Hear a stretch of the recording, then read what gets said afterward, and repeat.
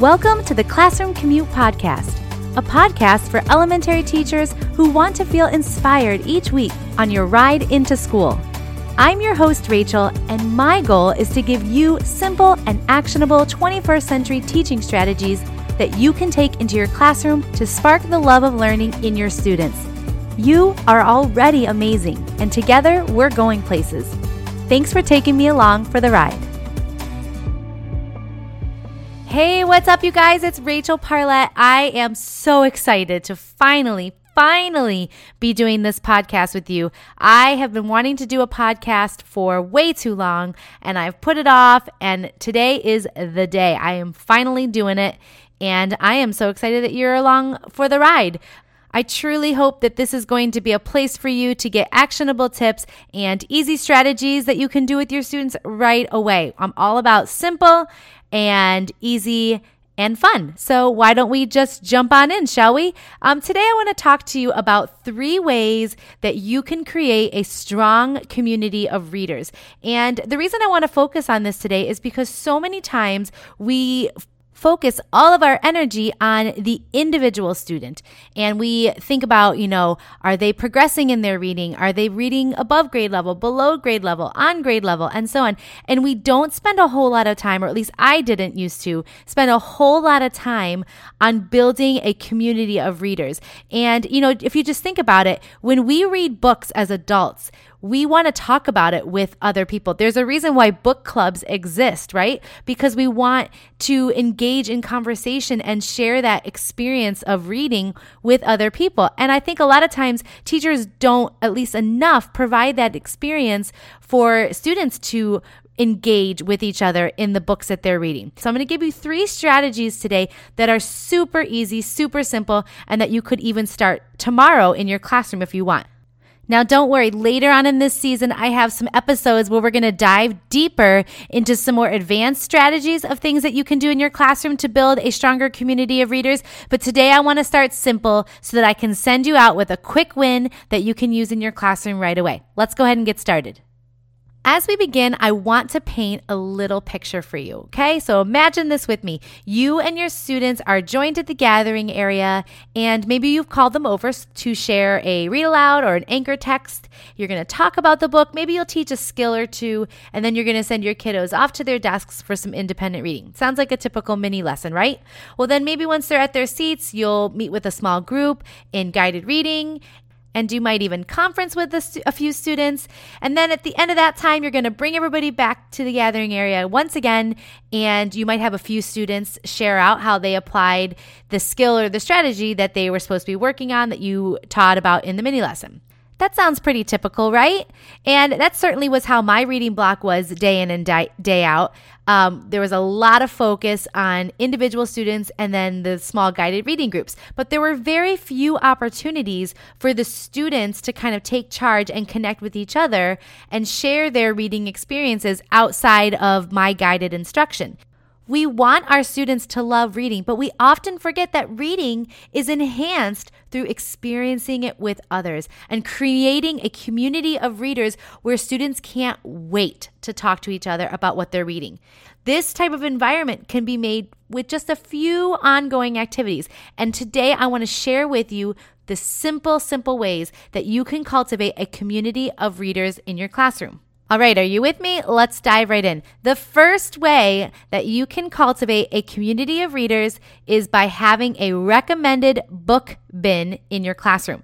So it's basically exactly what it sounds like. You're going to have some sort of bin or basket in your classroom that's big enough to hold several books, and you're going to label it recommended books or top reads or whatever it is that you and your students come up with. You're going to have that bin somewhere in your classroom library that's easily accessible.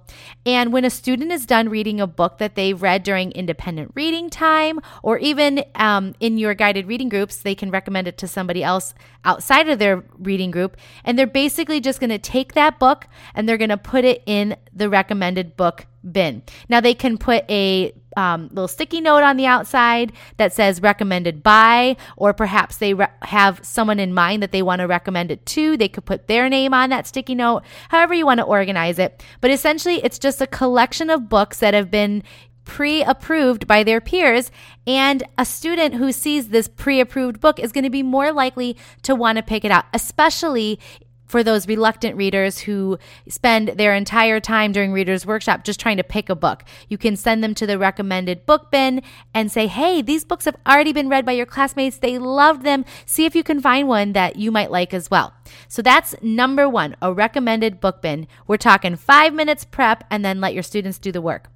The second one that I have to share with you, the second tip, is called Critics Corner. Do you remember that TV show that was on, I think in the mid-90s, maybe even early 2000s, the Movie Critics Show by Siskel and Ebert, and they would give their 2 thumbs up or 2 thumbs down for the movies that were being newly released? Well, that's where I got this idea for my classroom, and I called it Critics Corner. And I'm sure you've seen a variety of ways that this is kind of played out in the classroom, but this is just my kind of take on it.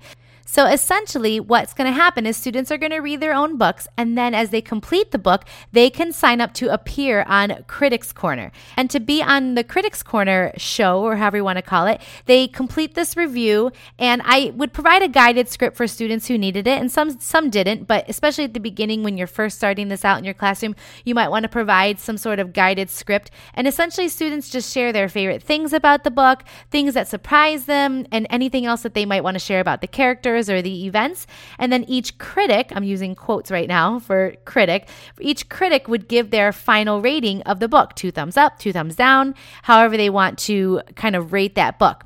And you can do this on a monthly basis, a weekly basis. We would try to do ours on Friday afternoons as much as we could. You might find that that's a little too often, but depending on the age of your students, but you find a schedule that works for you. And then when you're having your monthly or weekly or quarterly Critics Corner, you just invite a few students to review their books in front of the class. And then you can allow other students to respond and ask questions about the review. You can have a really fun chair that they sit in, or wear a funky hat or glasses, and share their review with the students.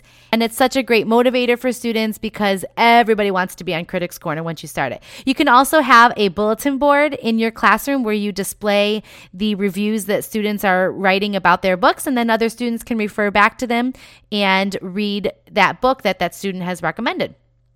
All right, the third way that you can cultivate a classroom community of readers is to have a classroom book awards ceremony.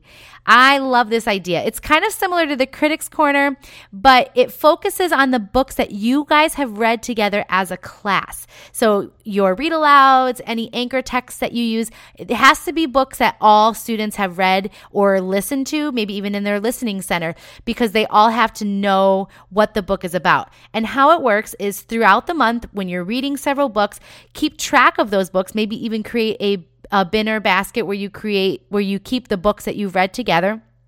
And then you're going to think about categories that these books can fit into. So funniest books, books with the most interesting characters, books with the most surprising endings. You could even kind of tie it into the skills that you've been teaching. So for example, if you've been teaching how to write an interesting lead in the story, maybe you have a category for the book with the most interesting lead that you've used to model this skill. So you can tie it into your curriculum as much as you can. So once you come up with the categories, you're going to create a ballot form that students are going to cast their vote on. And you're going to have all the categories listed, and the students are going to pick one book from each category. Then you tally up all the votes and you have an awards ceremony. And students love it. You can have envelopes for each category, and you invite students to kind of present the award and reveal the winner to the class. You can even have a picture of the book cover in the envelope and then use those pictures to kind of create a display in your classroom.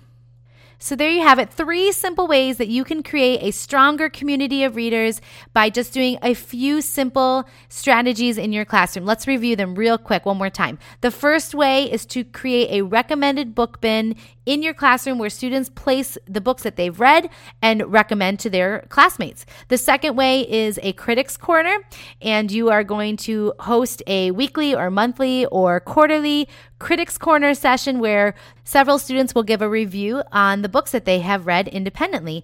And then thirdly, you can have a class book awards where students celebrate the books that you have read together as a whole class in your read alouds, and they vote on their favorite book within a certain category. All right, I hope you can use one of those ideas in your classroom soon. And for all of the details about the things that we've discussed in this episode, you can go over to classroomnook.com/podcast/1, just the number 1. So all of the show notes will be right there waiting for you. And I can't wait to carpool with you again next week. Take care.